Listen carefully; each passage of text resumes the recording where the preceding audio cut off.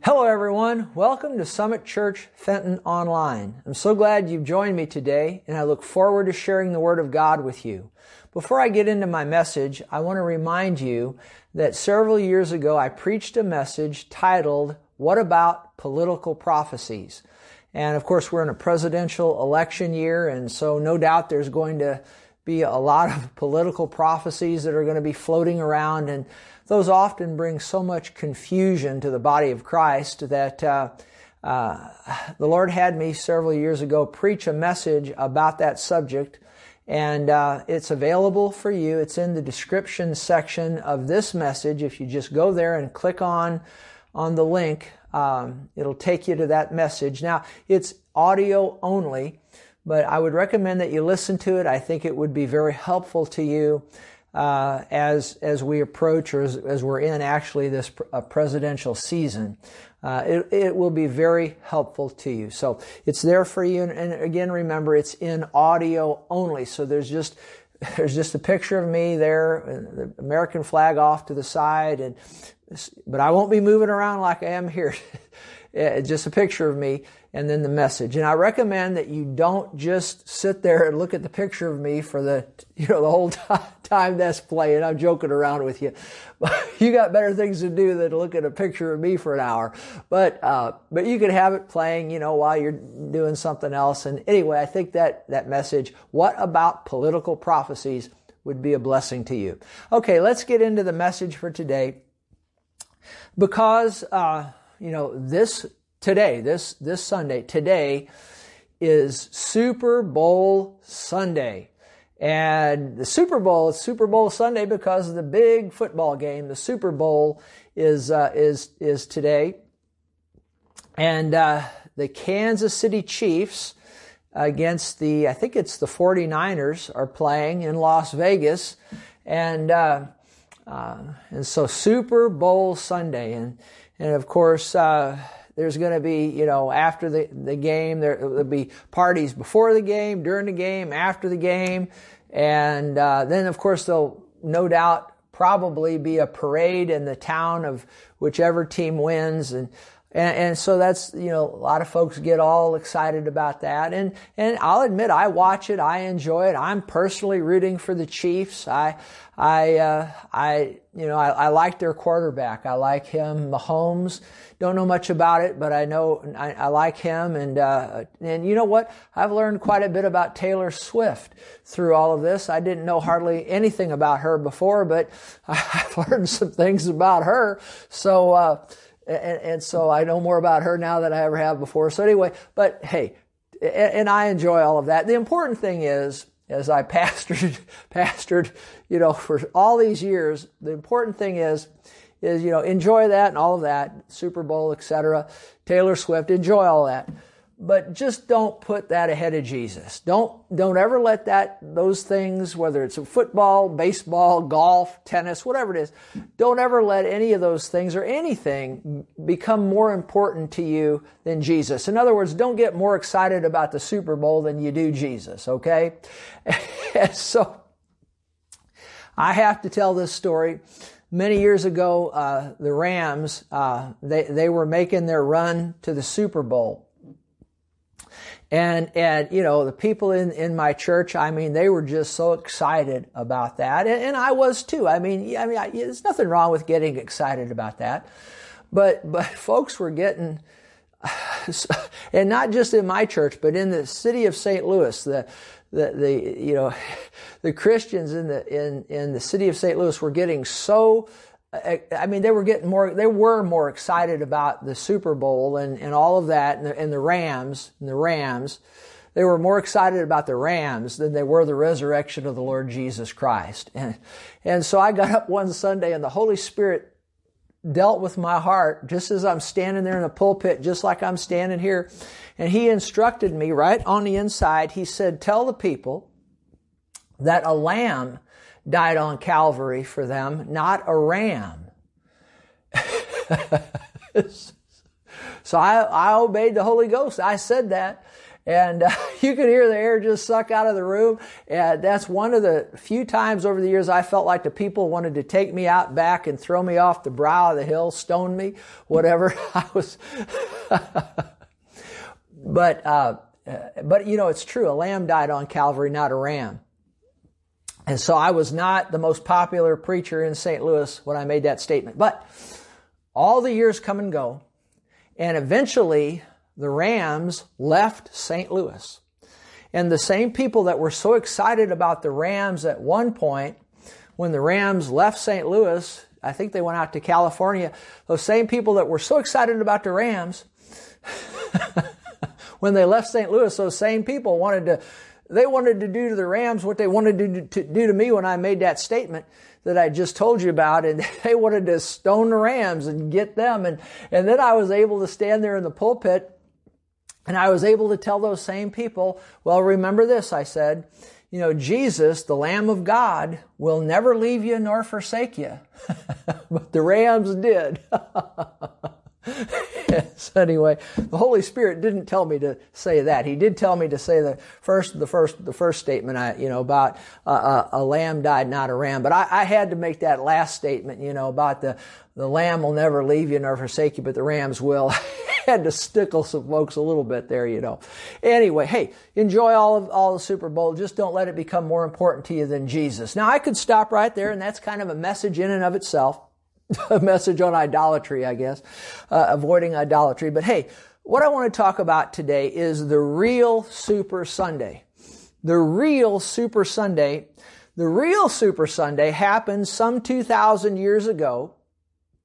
Jesus, the Lord of glory, he had been crucified, and he was crucified. If you study the Bible and look at it, he was crucified on a Wednesday, not on a Friday, on a Wednesday, because his body was in the tomb 3 days and 3 nights. Now, small wars have been fought over, did he die on the cross on a Wednesday or a Friday? The important thing is, now when I was younger, I'd argue that with people for hours.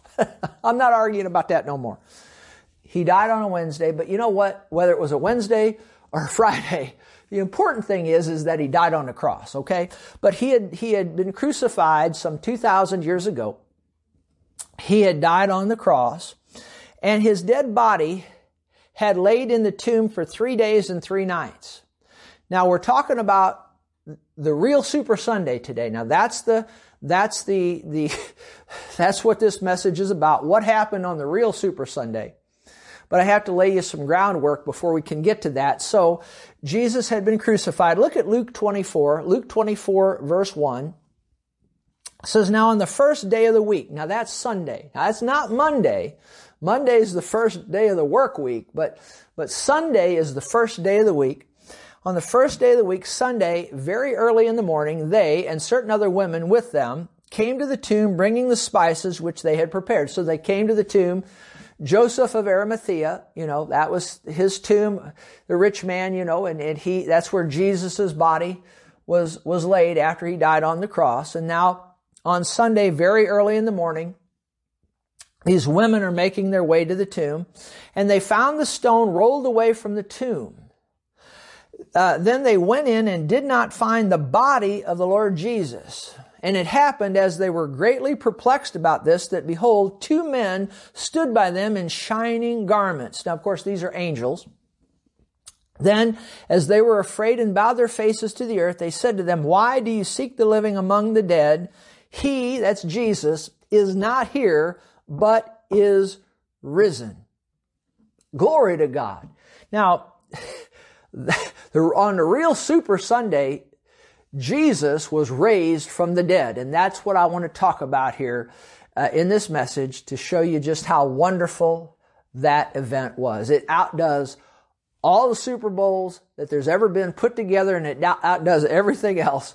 The real Super Sunday is not when the football game is played, it's when Jesus was raised from the dead. So that's what we're going to talk about here. Now,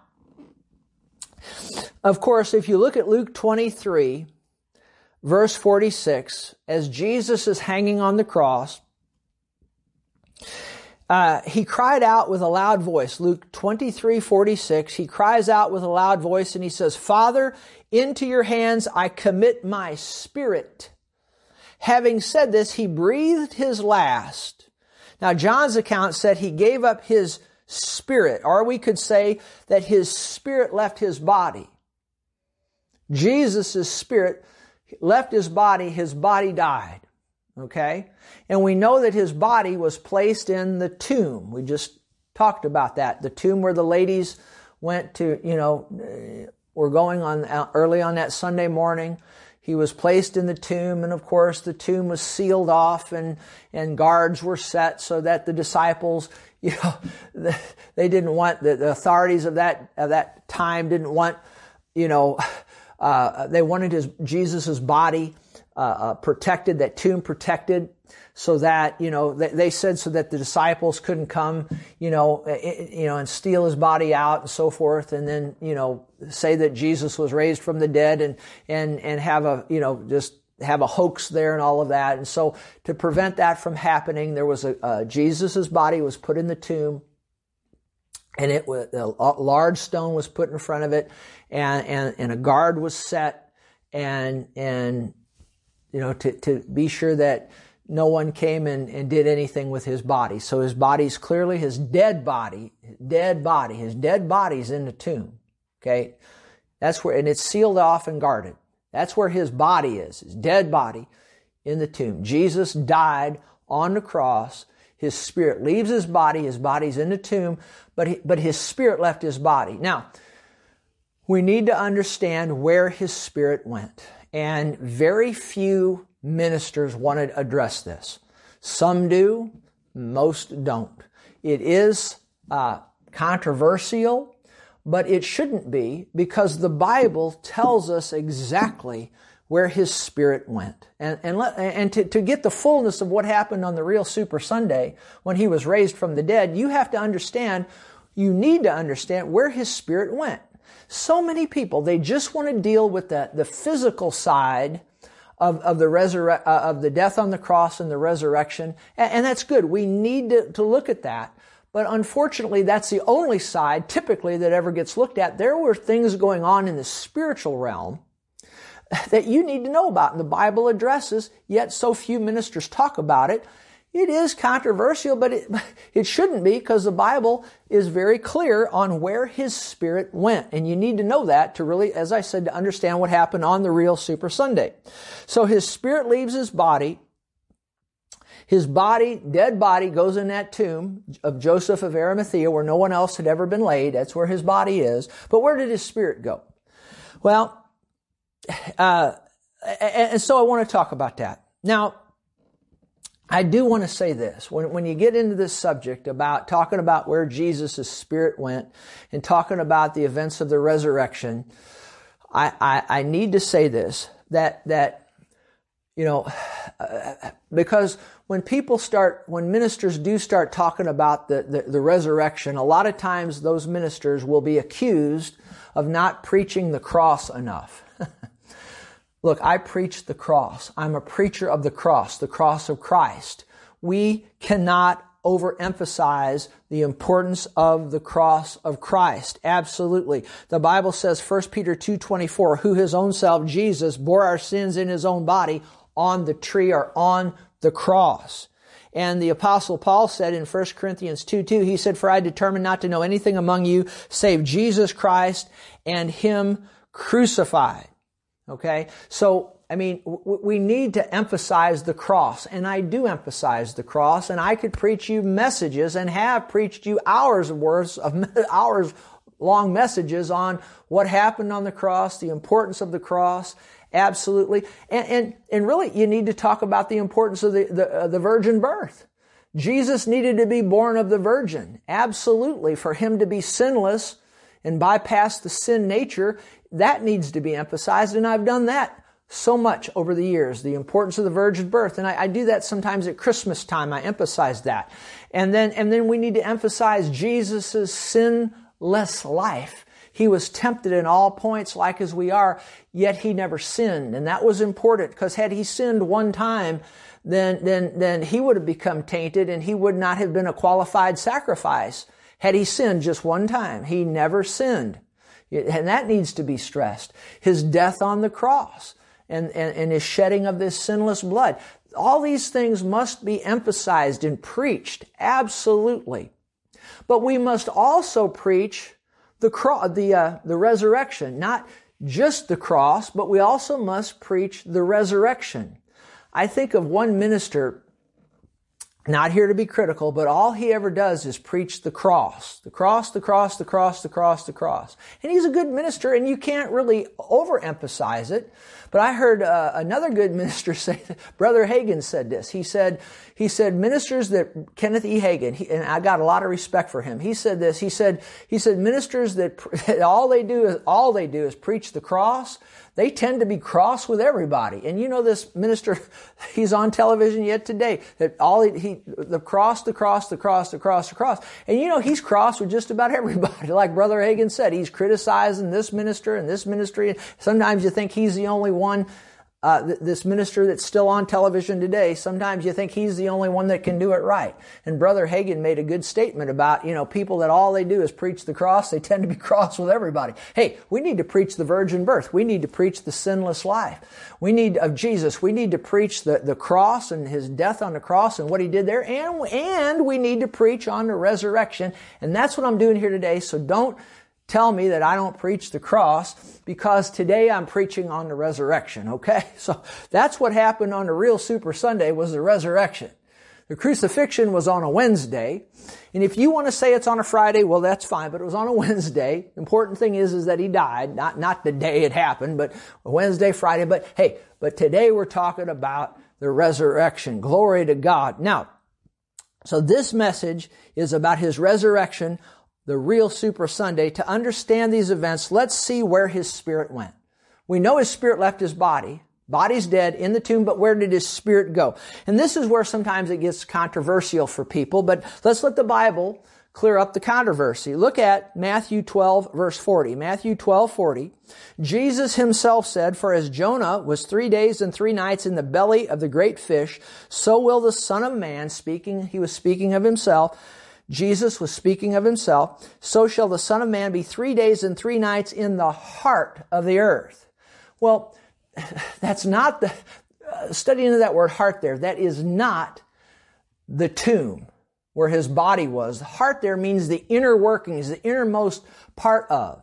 And in the innermost part of the earth, over in the spirit realm, that's where a place is known as Hades. Hades in the Greek, Hades, all right? And that's a simple definition of that is place of departed spirits. And we'll see as we go that Jesus' spirit went to Hades, place of departed spirits. And we'll see as we go that there was a place there of comfort known as paradise or Abraham's bosom. And there was a great gulf fixed, and then on the other, great gulf being a big valley, and then on the other side, there is a place of torment. Now, we're going to let the Bible pinpoint right where Jesus' spirit went. So let's go on here. But we know at this point that Jesus' spirit was in the inner workings of the earth, all right? And we'll see in Hades, the place of departed spirits, was in the inner workings of the earth for 3 days and 3 nights. His body was in the tomb for those 3 days and 3 nights. But heart here doesn't mean tomb, because that's up on the earth. He was in he's talking about his spirit being in the inner workings of the earth, over in the spiritual realm.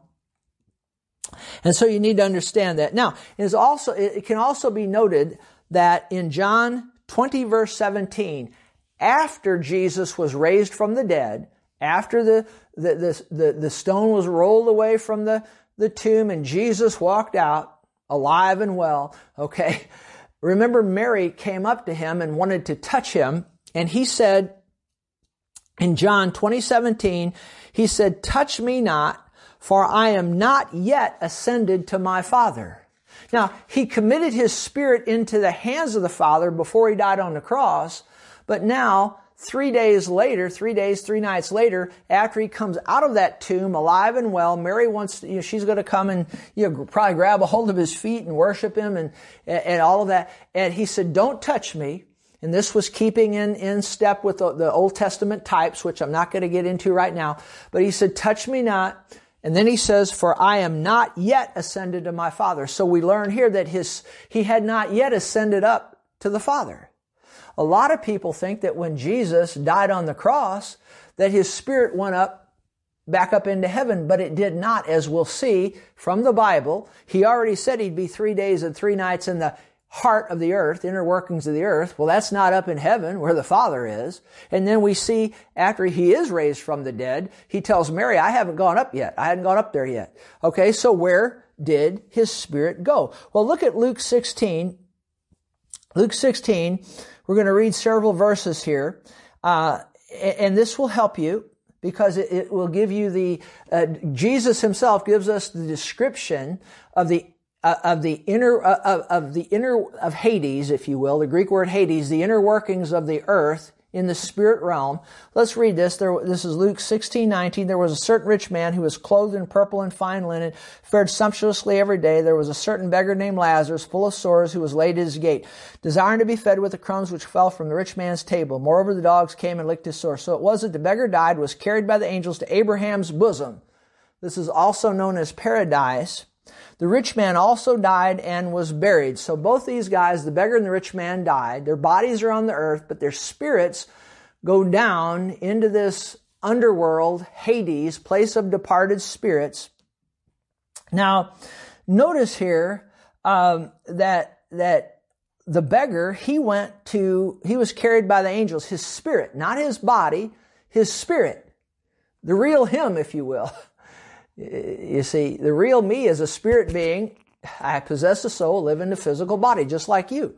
And so this beggar, he died, his body's on the earth, but his spirit is carried by the angels to Abraham's bosom. Now, it's also known as paradise, and it is a place of comfort, as we'll see.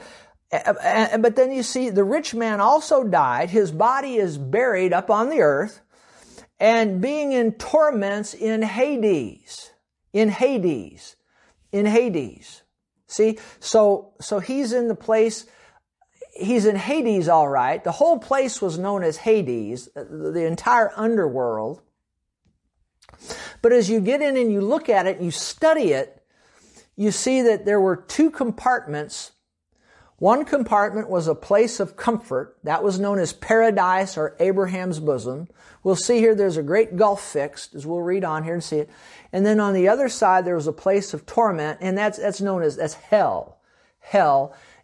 And it's important that you understand this. Now look at Luke 16, verse 23, and being in torments in Hades. Now this word Hades, while Hades does mean the entire underworld, it does mean the place of departed spirits, but you really need to underline this word Hades and look at the Strong's Concordance. Now in the King James Version, this word is translated hell. In the New King James Version, it's translated Hades.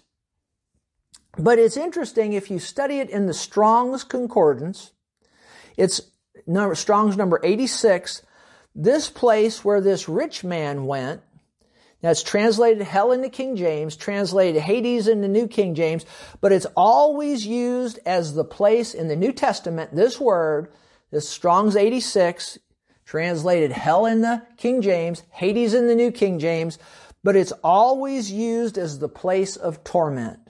So again, the word Hades, generally speaking, if you look it up in Bible dictionaries and whatnot, it'll say place of departed spirits. But you need to realize, for human beings, there's another holding tank in the inner part of the earth known as Tartarus. That's for fallen angels. We'll not talk about that now.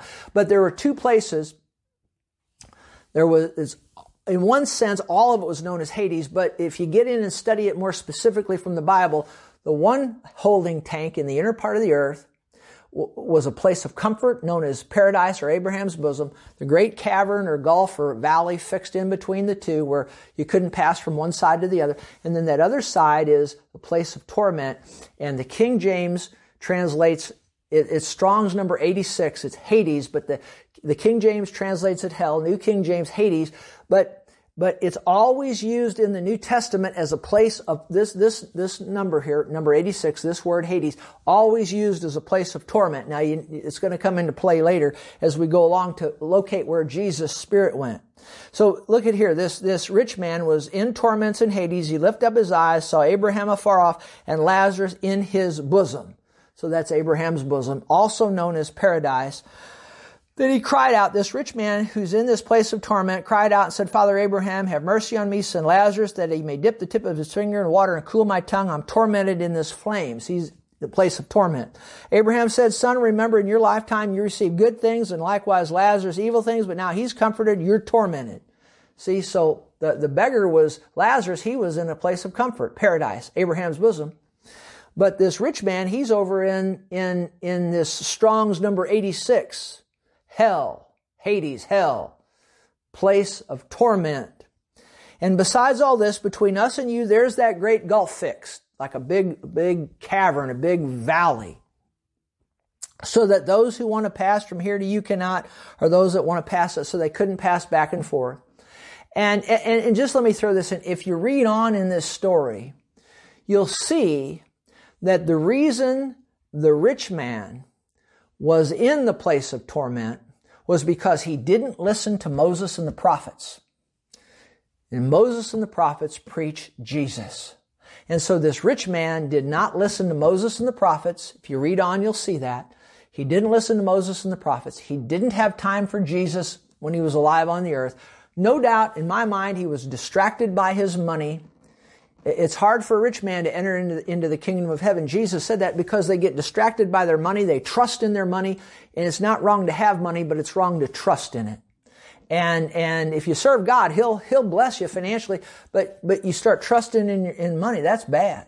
And this rich man, no doubt, trusted in his money, was distracted by his money, never put his faith in Jesus, who Moses and the prophets preached, and that's why he's in hell. Abraham, he was one of the richest men that ever lived. Not the richest, but one of, and he's in the place of comfort because he believed God, the Bible said. He believed, you study it out, he believed the gospel. He believed on Jesus. Yeah, he was looking forward to the cross, believed God, and it was accounted to him for righteousness. He's in the place of comfort, just like the beggar. That's the reason the beggar was in the place of comfort. He had time for Moses and the prophets, but this rich guy didn't. See, so it wasn't the money that put him there. It was because he didn't trust in Jesus, but no doubt he was distracted, I think, by his money, and he trusted in his money instead of what Moses and the prophets were preaching, who is Jesus. He didn't trust in Jesus, and that's what put him in hell.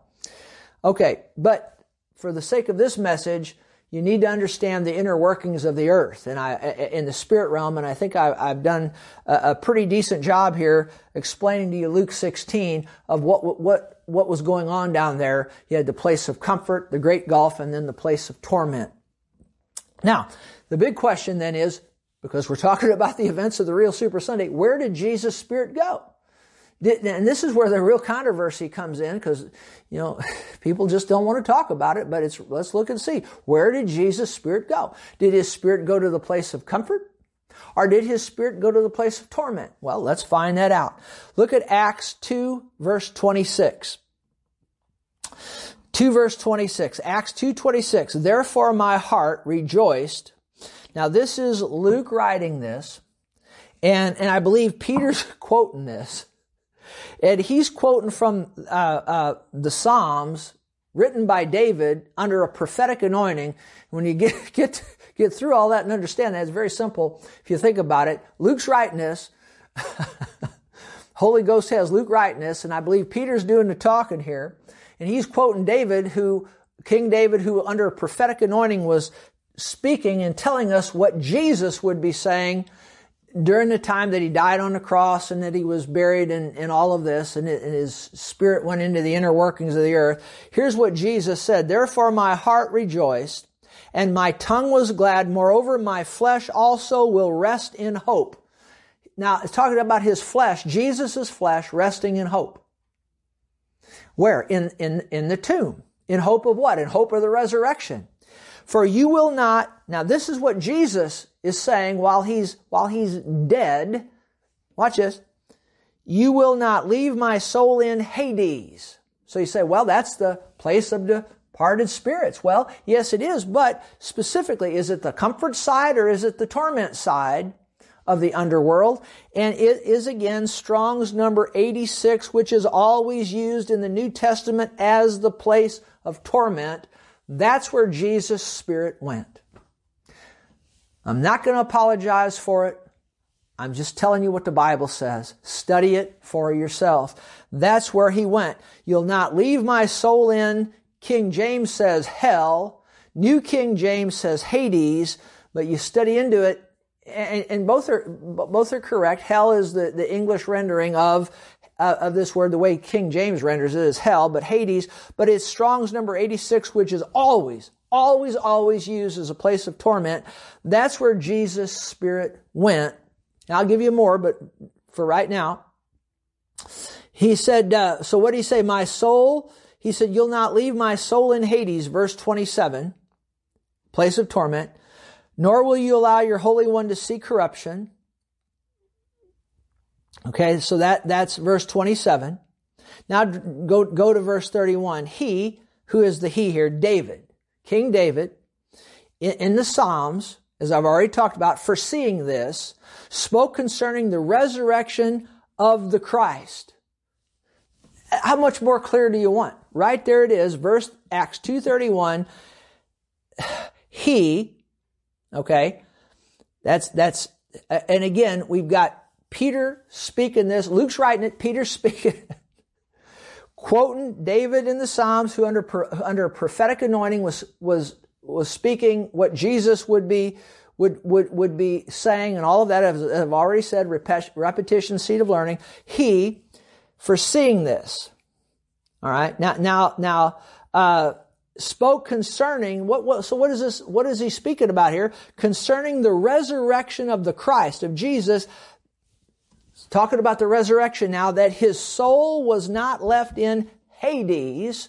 Again, that's Strong's number 86, which is always used as a place of torment, nor did His flesh see corruption. Jesus' Spirit went into this place of torment. Now, if you go to Romans 10, let's look at this a little further. Romans 10, verse 6. But the righteousness of faith speaks in this way, do not say in your heart, who will ascend into heaven? That is to bring Christ down from above. Well, nobody argues with that. Heaven, bring Christ down from above. Nobody argues with that. But now watch this. Or who will descend into the deep? Now the King James says deep here, D-E-E-P. New King James translates it more accurately, the abyss. That is to bring Christ up from the dead. Well, where was Jesus' spirit and His soul, of course? Where was He during the 3 days and 3 nights? He was in the inner workings of the earth, in the heart of the earth, in the spirit realm. We've already seen from the book of Acts, quoting the Psalms, that He was in this place of torment known as Hades, and now the Bible calls it the abyss. The abyss. That is Strong's number 12. Strong's number 12. It's King James translates it the word deep, but New King James, the abyss. That's where Jesus' Spirit went. Strong's number 12. The definition on that, the bottomless pit, the infernal region, the same place where the demons didn't want to go in Luke the 8th chapter when Jesus cast them out of that man that had the legion. They went in, remember before He cast them into those swine, the herd of swine, He was going to cast them into this place, and the demons didn't want to go. So He let them go into the swine. That's in Luke 8. Same place where the demons didn't want to go. This is the same place the devil will be cast for 1,000 years. And you can read Revelation 9 and Revelation chapter 11 to see just how terrible this pit, this place is. That's where Jesus' Spirit went into Hades, into hell, into the place of torment, into the abyss, actually into the worst regions of the doomed that exist. My. I'm not apologizing for it. That's what the Bible says. That's where His Spirit went. Okay? And that's where his spirit went. And you need to realize that he went there. He went to the cross not for himself, but for you and me. And his spirit went to this place not for himself, but for you and me. He never sinned. He didn't deserve any of it. He did it for you and for me. I like what Daniel 9:26 says. It says, Messiah shall be cut off, but not for himself. Boy, I like that. See, he was cut off. He went to the cross, and he went into this place known as hell, place of torment, not for himself, but he went there for you and for me. Can you say amen to that? I sure can. Now go to Psalm 22. Let's see. Well, actually, let me just say this. Psalm 22, if you went to Psalm 22, and you ought to go there, and you ought to read that sometime. It gives us a picture of both the crucifixion and the resurrection of Jesus. You ought to take some time and read that whole psalm. It gives us a picture of both the crucifixion and resurrection of Jesus. There's 31 verses there total. 21 verses, first 21 verses has to do with the crucifixion of Jesus. And in those 22 verses, you see, or in those 21 verses, first 21 verses, you see the physical side of his suffering, what was going on in the natural physical realm. And you can also see his suffering, what was going on in the spiritual realm. Both realms are observed there. And then in verse 22, there's a change in tone, and it changes from that of crucifixion to that of resurrection. And you can read the rest of those verses. I know it starts out verse 1, my God, why hast thou forsaken me? Well, that was a cry that Jesus made from the cross, or a statement he made from the cross.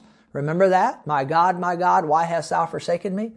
And then this psalm ends, and you ought to read the end of this psalm, the last verse. You ought to read the last verse in the Amplified Classic, because it brings out what he said right there at the end of that psalm. He said, it is finished. So it's interesting, as you look at that psalm, I may say some more about it in just a moment, but it starts out with, my God, why hast thou forsaken me? And he cries that from the cross, and then 21 verses of suffering and crucifixion suffering. You can see the crucifixion there. You can see a natural physical side of his suffering, the spiritual side, as I said.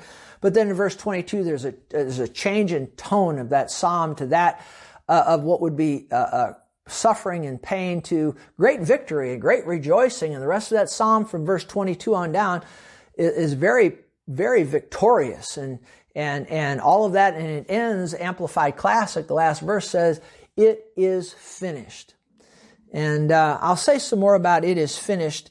But let me say something right now. A lot of people think that when Jesus said on the cross, it is finished, that everything that he had to do in his redemptive work was finished right there. Well, for the sake of time here, hey, a lot was finished. A lot was finished. But if everything was finished, why did he have to be dead for 3 days and 3 nights? Why couldn't have, God, if everything was finished right there in the redemptive plan, why couldn't God the Father, or why wouldn't God the Father why didn't he just raise him up right, 20 seconds after he died? If everything was finished right there. No, a lot was finished. I could preach messages on what was finished. One thing that was finished was the law. Glory to God. And the veil of the temple was rent in two, and all of that from top to bottom, and a lot of things finished. I could preach messages on it, but the whole redemptive work wasn't finished, because he had to be, there was a suffering that had to take place. He suffered on the cross. I could preach messages on that, but he also, and have many times, but he also suffered in hell. Absolutely. Both places. on the cross and in hell, at both places. And that had to be so. And then after, we'll see in a moment, I'll read you a verse, when the claims of a holy God were totally met, then he was raised from the dead on the real Super Sunday. I'm getting to that. Now, so let's see. Let's look here. Well, let's go ahead here in Psalm 22 verse 1. It starts out with, my God, why have you forsaken me? Okay, my God, why have you forsaken me? And so Jesus is crucified at 9 a.m., I believe on a Wednesday. At noon, darkness covers the land, which darkness in Scripture covering the land is typically a type of God's judgment. And we know He judged sin in Jesus. Jesus bearing our sins, all of our sins were laid upon Him and all of that.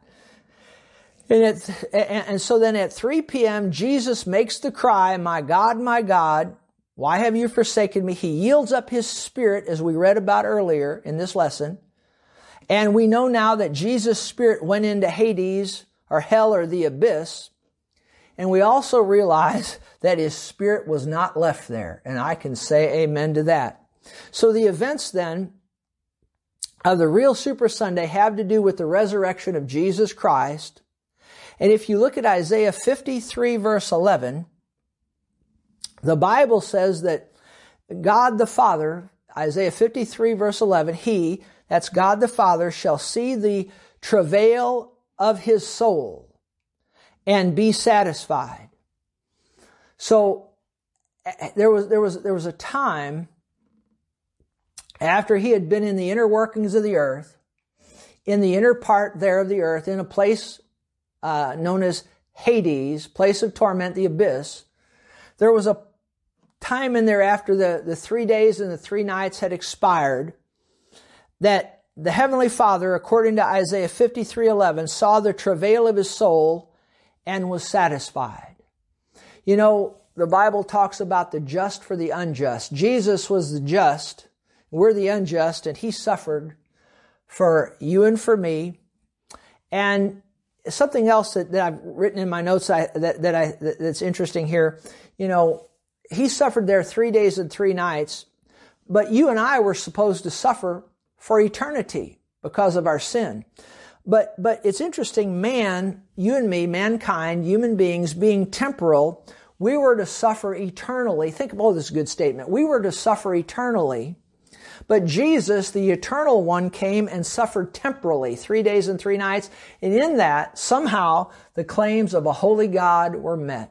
Boy, that's a powerful statement, don't you think? So it was the just for the unjust. Jesus the just, we're the unjust, but so He took our place. He substituted in for us, and all of our punishment was laid upon Him.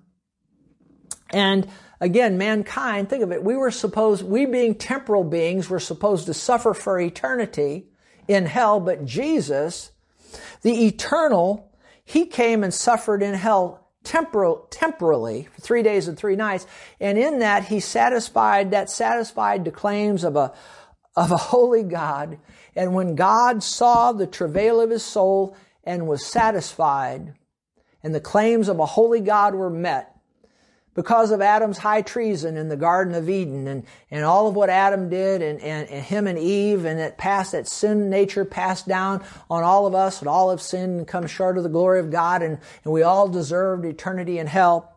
But Jesus came and He bore our sins on the cross, and He went into hell and suffered 3 days and 3 nights. And in all of that, what He did on the cross and His suffering in hell, all of it is a package. Don't separate them.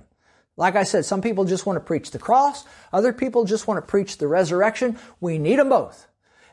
And through both of them, we needed the virgin birth. We needed the sinless life. We needed the death on the cross and the shedding of the blood. We needed the resurrection from the dead. We needed all of it. Glory to God.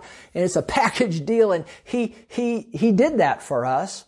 And when the claims of a holy God were met, glory to God, then God the Father raised Jesus from the dead. Now, look at Acts 2:24. Look at Acts 2:24. says this, whom God raised up, having loosed the pains of death. Now think about this. Jesus' body is in the tomb up on the earth. His spirit is in this place of suffering. And when the claims of a holy God had been satisfied, and he saw the travail of his soul, Jesus' soul, his spirit, and that's no doubt talking about when he was in hell, and he saw that and was satisfied. Now God's going to raise him from the dead. Now, Acts 2:24, whom God raised up, having loosed the pains of death. Now, you have to understand, you see, people don't realize this as they should. There's spiritual death and there's physical death. See, spiritual death is when your spirit is separated from the life of God. Physical death is when your spirit is separated from your body. Now, you need to understand that. You need to understand that. And physical death is when your spirit's separated from your body. That's physical death. But when spiritual death is when your spirit's separated from God. And this, see, look, when Jesus cried out, my God, why hast thou forsaken me? See, he had right then at that moment, as our representative there, see, he was cut off he was cut off from the Heavenly Father. Messiah shall be cut off, but not for himself. See, he was cut off. He was cut off.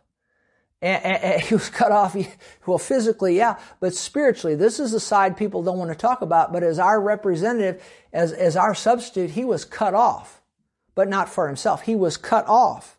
And he died spiritually on that cross before he died physically. What does that mean? His spirit was cut off from the life of God. Absolutely.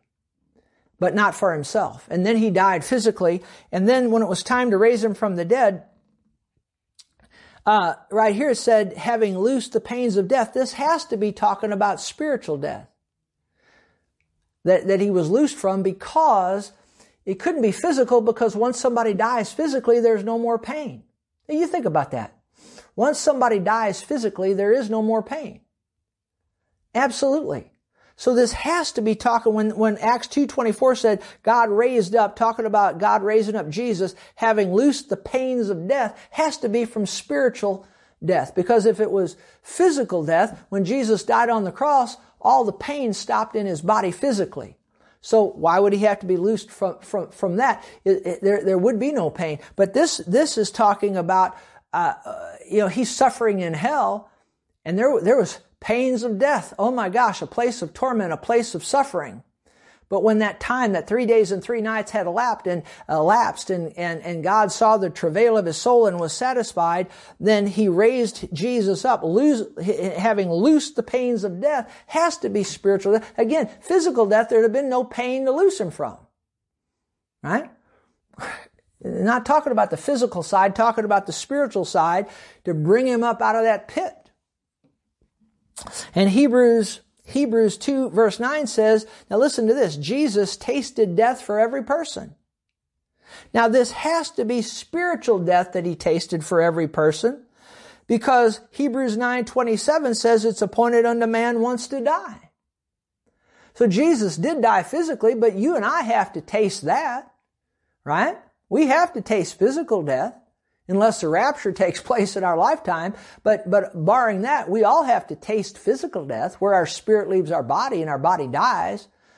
But Jesus, thank God, the Bible says, Hebrews 2:9, that he tasted death for every person. That's talking about spiritual death. That's talking about going to hell. He tasted that for us. Glory to God, so we don't have to. Can you say amen to that? Praise God. Glory to God. See, people just are so natural. They think about the natural side. We got to think about the spiritual side of things. Do you ever think about Ephesians? Let me just throw this in. Ephesians 2 verse 1 says, and you he made alive who were dead in trespasses and sins. See, that verse there, see, when you start talking about death, people always think in the physical side. But when it says there in Ephesians 2:1, and you he made alive who were dead in trespasses and sins, see, what does that mean? We were cut off from the life of God, dead, spiritually dead, cut off from the life of God in our trespasses and sins. But when we repent and place our faith in Jesus, see, then we're born again and we're hooked back up with the life of God. And I just threw Ephesians 2:1 in there to get you to think about the spiritual side. See, again, so many people just think of the natural side. At Easter time, the only side that typically ever gets preached from pulpits is the natural stuff that went on through the death, burial, and resurrection. We need to talk also about the spiritual side of it to really understand the fullness of what happened. Glory to God. And also, I'll just throw this in. If you go back to the Garden of Eden, Adam, when God said, of all the trees of the garden you may freely eat, but of the tree of the knowledge of good and evil you'll not eat of it, for in the day you eat thereof you'll surely die. Go read that sometime and look that up in the Hebrew. What he actually told him is he said, if you eat of that tree of the knowledge of good and evil, he said, the day you eat thereof you'll surely die. But actually what he said in the Hebrew, study it out, in dying you will die. He talked about a plurality of deaths. You get into it, Adam did eat of that, him and Eve. Eve ate, the serpent tempted her, and she ate, and then she gave to her husband right there with her. He ate, and they did die. That day they died spiritually, and it took, hundreds of years for them to die physically. Two deaths, see, a spiritual death, a separation from the life of God, and then ultimately then a physical death where their spirit left their body. And also, too, while we're on it, if you go to Isaiah 53 verse 9, the Bible talks about Jesus suffering. Now if you read it in English, you got to go into the Hebrew and study. This is Isaiah 53:9. Jesus suffered deaths, plural. It's an intensive plural on the cross. He first died spiritually. That's when he was cut off, but not for himself. My God, why hast thou forsaken me? He's cut off from the life of God for you and for me. And then sometime after that, just briefly, short time after that, that's when he yields up his spirit. He says, Father, into your hands I commit my spirit. And that's what he died physically. See, there was a spiritual death that took place. And read it sometime, Isaiah 53:9. Jesus suffered deaths, plural, on the cross. Nobody argues with the physical, but there was a spiritual side of it too. In Isaiah 53:9, it's an intensive plural in the Hebrew, and the way that's explained is he died first spiritually. He was cut off from the life of God for you and for me, not for himself, and then he died spiritually, and then he died physically, and his spirit left his body and went into this place known as hell. And while I'm on it, I'll just keep going here. If you went to Leviticus 16 and you studied the Day of Atonement, there were two male goats. There are two male goats on the Day of Atonement. One shows the physical side of what Jesus did as a type of, and the other's a type of the spiritual side. One a type of the physical side, the other type of the spiritual side. The physical aspect, the sin offering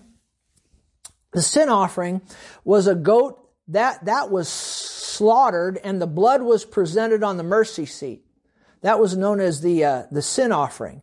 But then there was another goat, and that sin offering shows the physical side. Was slaughtered, blood presented on the mercy seat inside the temple. But the spiritual aspect of the Day of Atonement was a scapegoat. The scapegoat. And that scapegoat was kept alive. And the sins of the people were laid on it by the high priest. High priest would lay his hands on the head of that goat and confess over it the sins, the people and whatnot. And then that goat was sent alive into the wilderness, into a desolate place. And if you think about it, that sin offering represented the natural side of what Jesus did on the cross, and the slaughtering of his body and the shedding of his blood and all of that. We'll see in a moment, Jesus, after he was raised from the dead, took his blood into the heavenly holies of holies and presented it on the heavenly mercy seat. We'll get to that in a moment. But then so that was the physical side of what Jesus did. But then the scapegoat shows the spiritual aspect of how his spirit, left his body. His body's dead in the tomb. That's the sin offering, goat, if you will. But then that scapegoat represents his spirit as his spirit left his body and went in. This scapegoat the sins were laid upon it. It was sent out into a desolate place. Well, that's where Jesus, he went into hell and he suffered. His spirit did.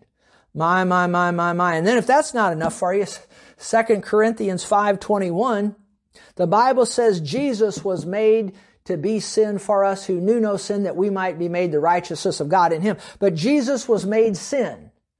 Now, a lot of arguments on this verse, but study into it and you'll see it says he was made sin. There's two aspects of it. The first aspect is Jesus was a sin offering.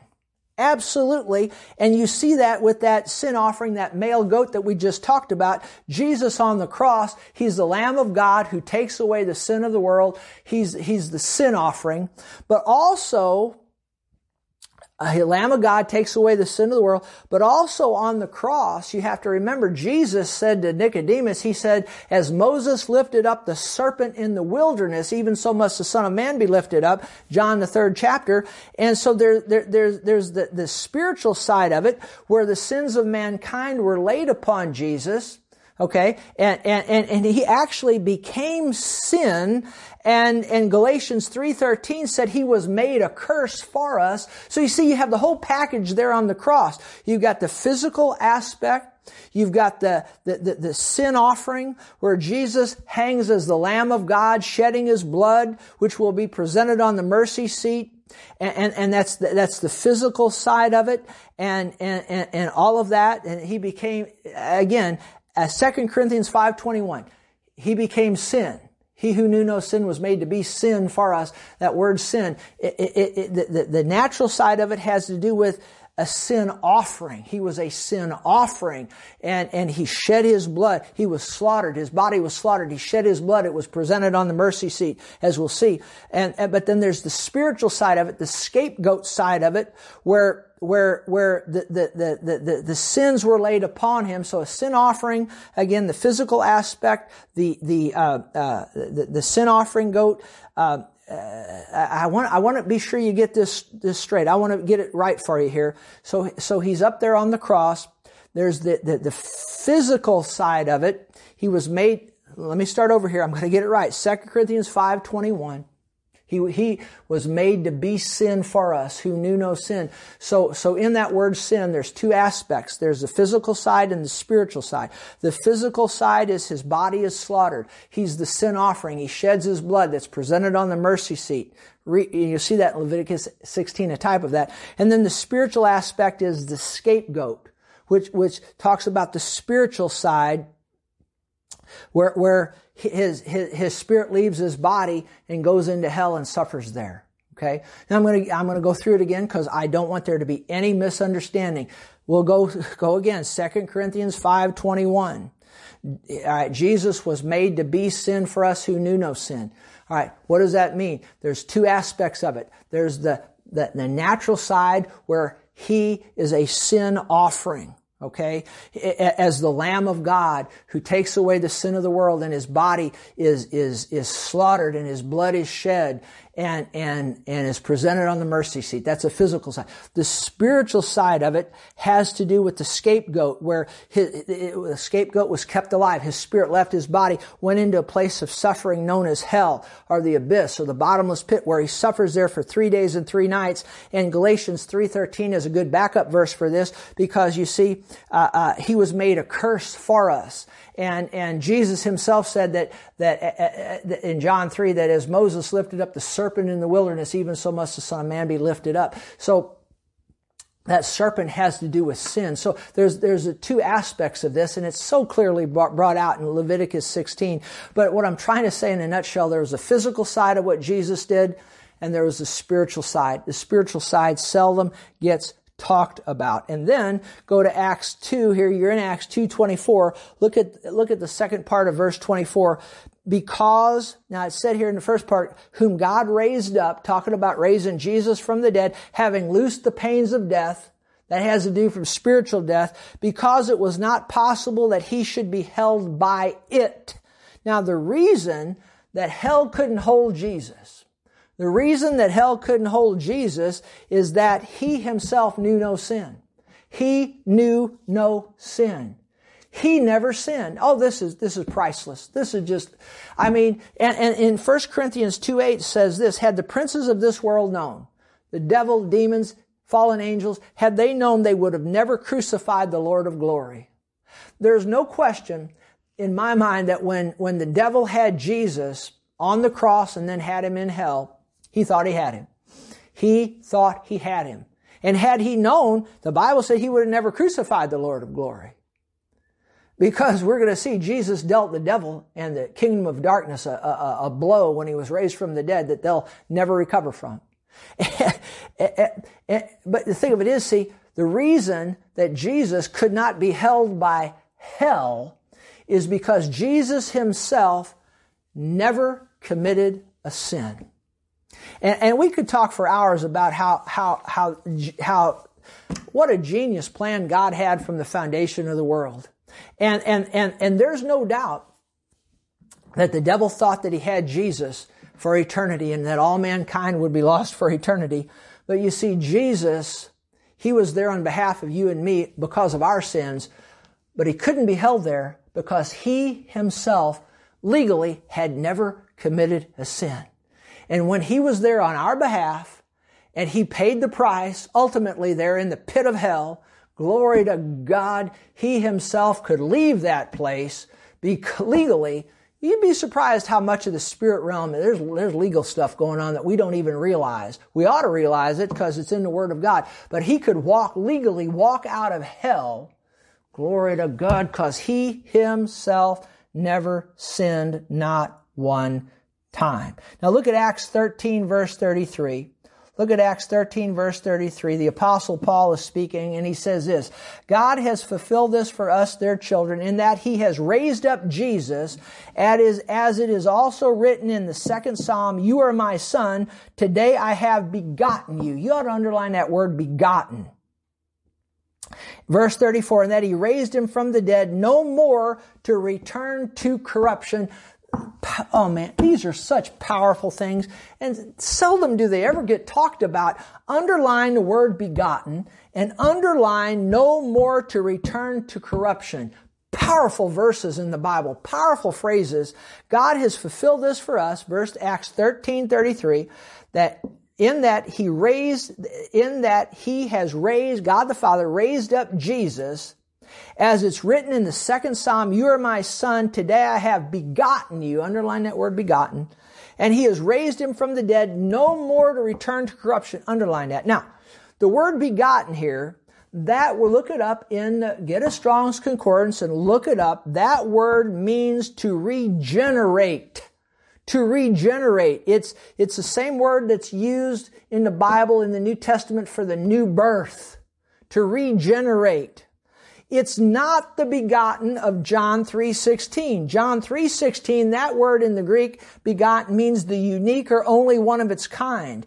It means virgin born. That's what that word begotten in John 3:16 means. But this word here is not that word. It's a different word. Look it up in the Strong's Concordance. It's very easy to do. The word that's used here for when Jesus is raised from the dead didn't have to do with his birth in Bethlehem, had to do with his being raised from spiritual death. Glory to God. You see, the earmarks of Christianity, making Christianity different from all other religions, is yes, the virgin birth, yes, the crucifixion and the shedding of blood of a sinless man, Jesus Christ, and the resurrection from the dead, from both deaths, the spiritual death and the physical death. Think about that. Think about that. Jesus, the Bible calls him the firstborn among many brethren. Jesus is the first born again man. The Bible calls him the firstborn among many brethren. He was the first to be regenerated from spiritual separation from God. Now, I'm not going to apologize for saying that because that's what the Bible teaches. And it happened in the pit of hell. That's what the Bible teaches. Glory to God. He's the firstborn among many brethren. Look that up. You can find that in your Bible. Look it up. He was the first to be raised from spiritual death. Now you think about it. Think about this sometime. All through the Bible, you had other people that were raised from physical death, right? You see that in the Old Testament. You see it in the New Testament. You see it in the ministry of Jesus. You see Peter raising somebody from the dead. You see people that got raised from physical death. But guess what? They all eventually died again physically. Their body, they returned to corruption. But Jesus is the first man, first human. He was 100% God, yes, but he's doing all this not as God, but as a man. And he was the first man to be raised from spiritual death, right in the pit of hell. And then, as we'll see, he was raised from physical death, never again, no more to return to corruption, never to die again. Glory to God, the first one to ever do that. Think about that, because others had been raised, as I said, from physical death, but they died again. You see that in the Bible. Think about the Jairus' daughter. Jesus raised her from the dead, but she, later on down the road somewhere, she died. Right? Lazarus, Jesus raised him from the dead, but later on, he died, right? Again, right?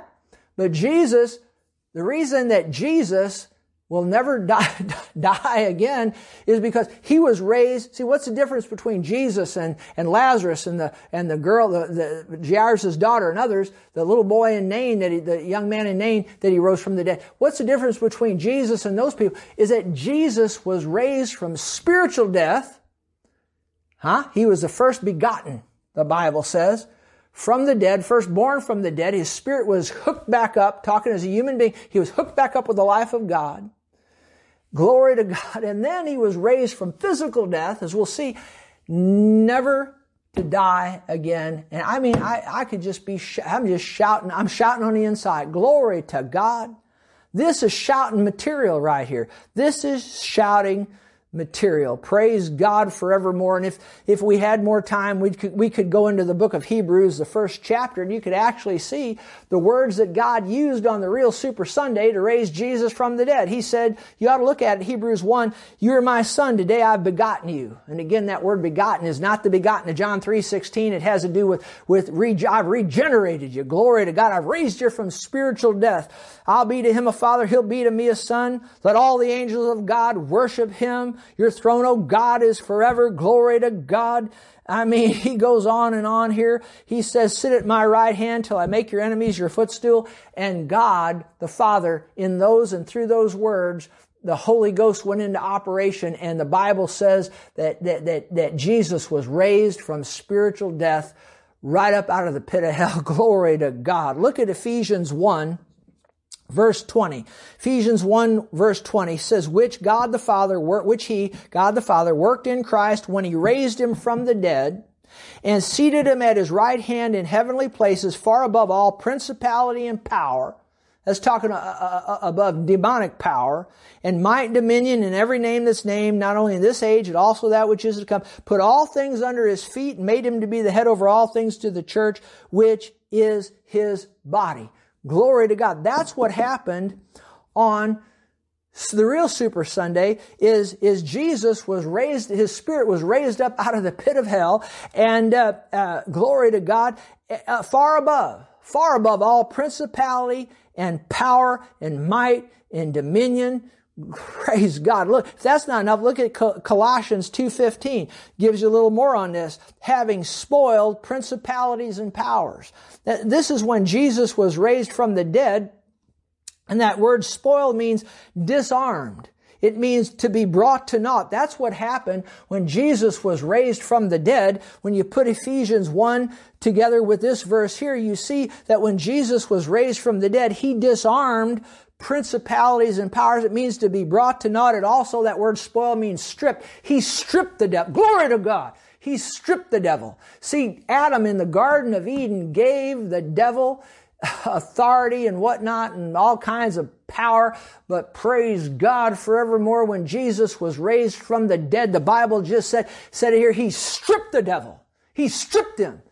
I like what one lady, and I heard her say this when I was in Bible school. She's a wonderful lady. When the teacher was teaching along these lines, and she said, yeah, Jesus, talking about the devil, she said of Jesus, she said, yeah, Jesus stripped that buzzard. Glory to God. He did. The devil stripped that buzzard, the devil. Jesus stripped that buzzard, the devil, of all the power that he got from Adam. Jesus stripped that buzzard. Can you say amen? Jesus stripped the devil. He spoiled him. He disarmed him. He brought him to naught. The devil, fallen angels, demonic power, Jesus stripped them, glory to God.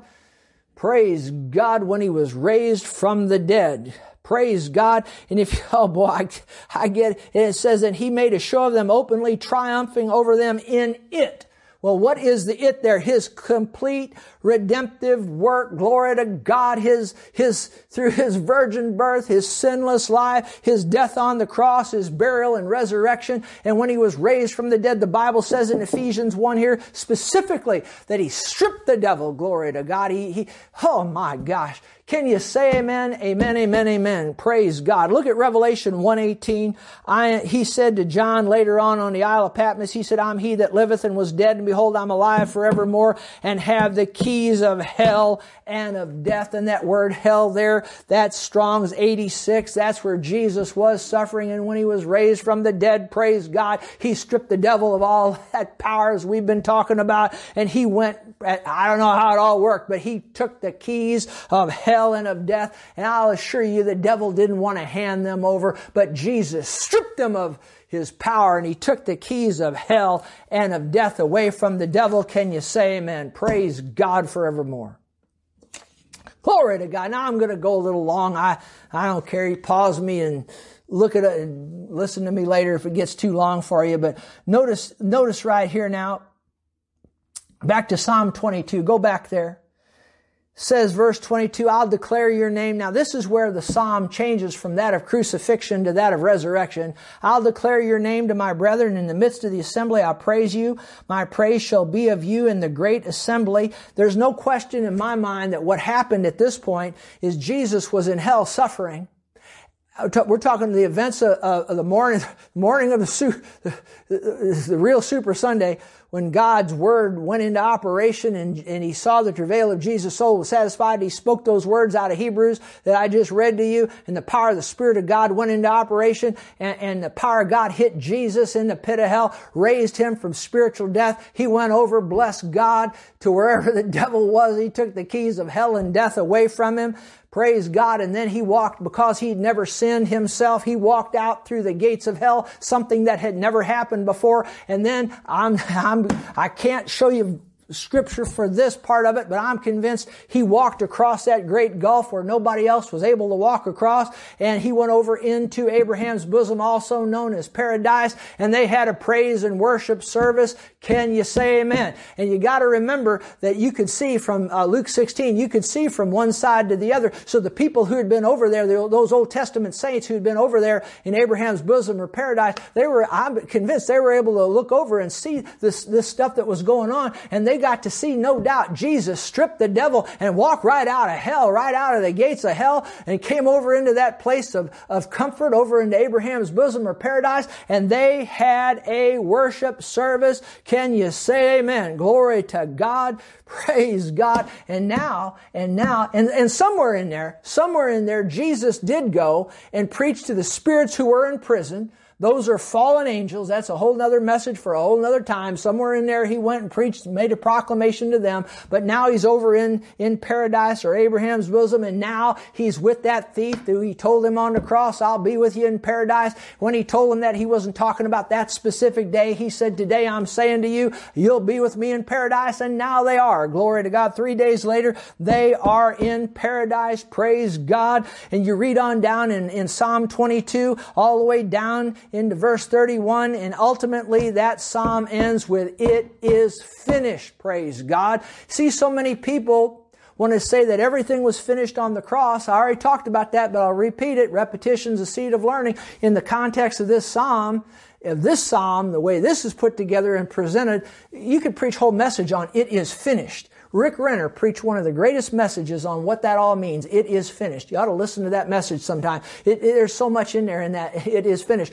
But as it pertains to this message, the it is finished has to do with, yes, what Jesus did on the cross, but in the context of this psalm is after he was raised from the dead. Glory to God. It's finished. It's finished.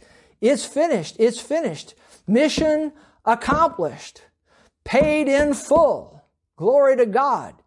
And also, It is finished. You can see, I'll just throw this in, when Jesus is raised from the dead, the real Super Sunday, there's a splitting in time. There's a splitting in time, but think about that. BC and AD, before Christ and after death, splitting in time. Just like on the Super Bowl, there's a split right in the middle between the two halves. The first half and the second half. Well, Jesus' resurrection, death on the cross and resurrection was so powerful. It split time, glory to God. And we know time now is BC and AD. Can you say amen? Glory, glory, glory, glory, glory to God. And then after they had that worship service there in paradise or Abraham's bosom, Jesus just shut that place down. Now the torment side of Hades is still up and running. That Hades, hell, it's still there today. If you die without Jesus today, that's where you'll go. That's where your spirit will go. Your body will stay on the earth, but your spirit will go there. But this place of comfort, this Abraham's bosom paradise, Jesus shut it down. He took, look at Ephesians 4:8, wherefore he saith, when he ascended up on high, he led captivity captive. See, those people there were in a captivity, even though it was a place of comfort, they were held captive there. But Jesus led them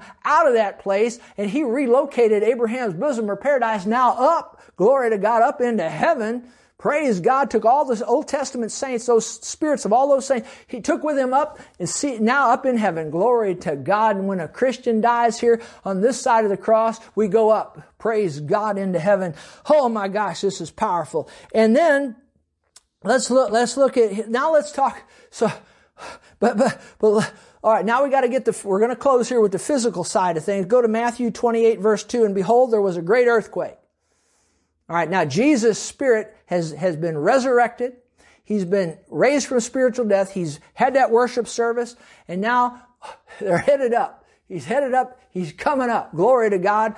Up out of that place where he'd had that worship service with the Old Testament saints, and now moving them up to heaven. But on the way, glory to God, he's going to stop off and pick up his body. Praise God. Matthew 28, behold, there was a great earthquake. Now back up on the earth, where his flesh is resting in hope inside that tomb. And behold, there was a great earthquake, for an angel of the Lord descended from heaven and came and rolled back the stone from the door and sat on it. Glory to God. And then verse 3 says, his countenance was like lightning. Now, a lot of people think that's the angel.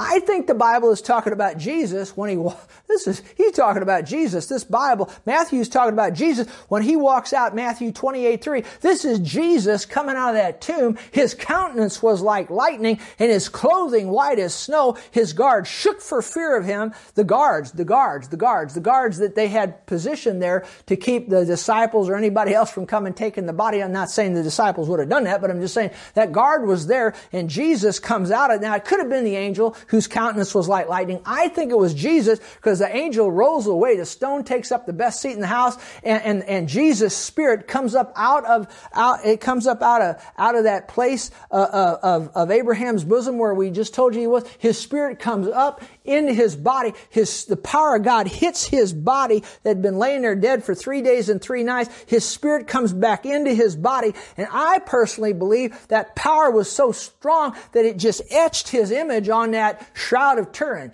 Glory to God. I had a guy in my church that was an expert on that, and I'm thoroughly convinced that is an authentic garment. Whether it is or isn't, Jesus was still raised from the dead, but I believe it's an authentic garment, and I believe that the power of the resurrection etched Jesus' image on that cloth, and glory to God, the angel rolls away the stone, and out comes Jesus, his countenance like lightning, his clothing as white as snow, and the guards there shook for fear of him and became like dead men. And on down in verse 18, Jesus came and spoke to them, saying, this is a little later on, he says, all authority is given to me in heaven and in earth. Praise God. Yeah, he stripped the devil and got the keys of hell and of death, all power in heaven and in earth. He got it. Glory to God. And then he turned to his disciples eventually and gave it to them. They were a representative group of you and me, and we've got the power that Jesus gave us in his name. Can you say amen? Glory to God. And then, at some point in there, as I noted earlier, Mary shows up there at the tomb, and she's going to, touch him, no doubt, and maybe fall at his feet and probably put her hands around his feet and all that. And he said, touch me not. He said, I've not yet ascended we talked about that earlier. He hadn't gone up yet. Now he's going to go up to the Heavenly Father. and He's going to go into the heavenly holy of holies. Look at Hebrews 9:12. Not with the blood of goats and calves, but with His own blood He entered the most holy place. This is in heaven once for all, having obtained eternal redemption. Glory to God forevermore. And if you study the Day of Atonement, we talked about it earlier with those two goats, it is finished was proclaimed on the Day of Atonement by the high priest immediately after placing the blood of the sin offering, that goat, on the mercy seat. So Jesus, this doesn't get preached a lot, but it should, because it's in the Bible, Hebrews 9:12. After He was raised from physical death, He went up into heaven and He presented His blood on that heavenly mercy seat, obtaining eternal redemption for you and for me. Can you say amen? Glory to God. And that's the events of the real Super Bowl, the real Super Sunday. That was a Super Bowl, all right. The real Super Sunday. Glory to God. Glory to God. And Jesus won for us. He won more than the Super Bowl. Glory to God. Let me read this. Jesus, through His virgin birth, sinless life, His spiritual death, physical death, precious shed blood, burial, and resurrection, the spiritual and the physical, purchased our eternal salvation, our victory over death, hell, and the grave. He also obtained our physical healing, mental soundness, right to provision, and authority over devil and demons. Can you say amen? That's a whole lot better than having that trophy they're going to get at the Super Bowl. I'm going to say that again. Jesus, through His virgin birth, sinless life, deaths, spiritual and physical, precious shed blood, through His burial and resurrection, the spiritual and physical, purchased our eternal salvation, our eternal redemption, our victory over death, hell, and the grave. He also obtained our physical healing, our mental soundness, right to provision, and authority over the devil and demons, glory over sickness, disease. Can you say amen? Praise God. All that took place through His death, burial, and then through that resurrection. Glory to God. And then Matthew 27 verse 52 said, now listen to this. You know they're going to have a parade in whatever town or whatever city wins the Super Bowl. Well, look on the real Super Sunday. There was a parade going on. Watch this. Matthew 27 verse 52, and the graves were opened, and many bodies of the saints who had fallen asleep or who had died, these are Old Testament saints, were raised. Their bodies were raised. Jesus came out of the tomb, but there were others. See, this doesn't get talked about a lot. It's right in the Bible, Matthew 27 verse 52, that when Jesus got raised from the dead, now He took all the spirits of all the New Testament saints in Abraham's bosom or paradise, relocated that place up to heaven. Jesus came out of the tomb, but there were some other Old Testament saints that got raised from physical death at this time. Matthew 27 verse 52 says, and the graves were opened, and many, not all, but many bodies of the saints who had fallen asleep, who had already died, were raised and coming out of the grave after Jesus' resurrection. See, that's when this took place. They went into the holy city. They went into Jerusalem. And what I think they had a parade, and they appeared. That means they shined forth. They gave testimony to many. Glory to God. Somebody asked me one time, they said, what do you think their testimony was? Well, they just saw Jesus raised from the dead. I think they went in there and they preached the power of the resurrection. Glory to God. But they had a parade on. See, the real Super Sunday also had a parade. Boy, I ought to write a book. But this is powerful. This is powerful. Aren't you glad that Jesus did what He did for us? Glory to God. He did all this. He didn't have to do any of it, but He did it all because He loves you and He loves me, and He did it for us. Glory to God. He was cut off, but not for Himself. Glory to God. And so the real Super Sunday happened some 2,000 years ago. And I tell you what, glory to God. There's never been anything like it. Praise God, nor will there be. I mean, just Jesus being raised from the dead after dying on the cross. If you're out there today and you've never received Jesus as your Savior, you've never had resurrection power hit your spirit, you've never been washed in the blood of Jesus, you need to do that right now. There's a heaven to gain. There's a hell to shun. Now listen to this. If you don't receive Jesus, oh, this is powerful here. If you don't receive Jesus as your Savior, guess what? When you die, you've got to go to hell. But here's the thing. Jesus already died on the cross and He already went to hell and He already did your time for you. Think about it. When people die without Jesus, where do they go? They go to hell. If they die without Jesus. But Jesus did your time for you in the 3 days and 3 nights. So you see, if you die without Jesus, you got to go do the time for yourself for all eternity. But in those 3 days and 3 nights, the eternal Jesus, He paid that penalty in that 3 days and 3 nights. So you don't, I don't know how else I can say this. If you die without Jesus, you got to go do your own time. But Jesus went and did the time for you and for me. And all we got to do is receive Jesus. And when we receive Jesus, in the heavenly accounts, it's accredited to us as though we did that time. And we don't have to do it. Glory to God. He did it for us. So you need to receive Him. He did your time on the cross. He did your time in hell. So you don't have to do it. You receive Him and it's all accredited to your account. Stupidest, dumbest thing anybody ever did is go to hell. So you repent of your sins. You receive Jesus as your Savior and you don't ever have to. He tasted death for you. You don't ever have to go to hell because you received Him. He did your time for you there in hell. You receive Him and you get to be saved. And when you die, you get to go to heaven. Cry out to Jesus right now. Say, Jesus, come into my life. If you do it with a repentant heart and you mean it, He'll come in there. Glory to God. And you'll be written in the Lamb's book of life. You'll miss hell one day. You'll go to heaven and He'll make your life worth living. In the meantime, now enjoy the resurrection power of Jesus in your life. Praise God. Well, glory to God. I'm going to stop here because I could preach on this forever. Hey, enjoy the Super Bowl. I hope the Chiefs win, but whether they do or not, hey, here's the deal. Jesus won. He won, and that's what really matters. God bless you.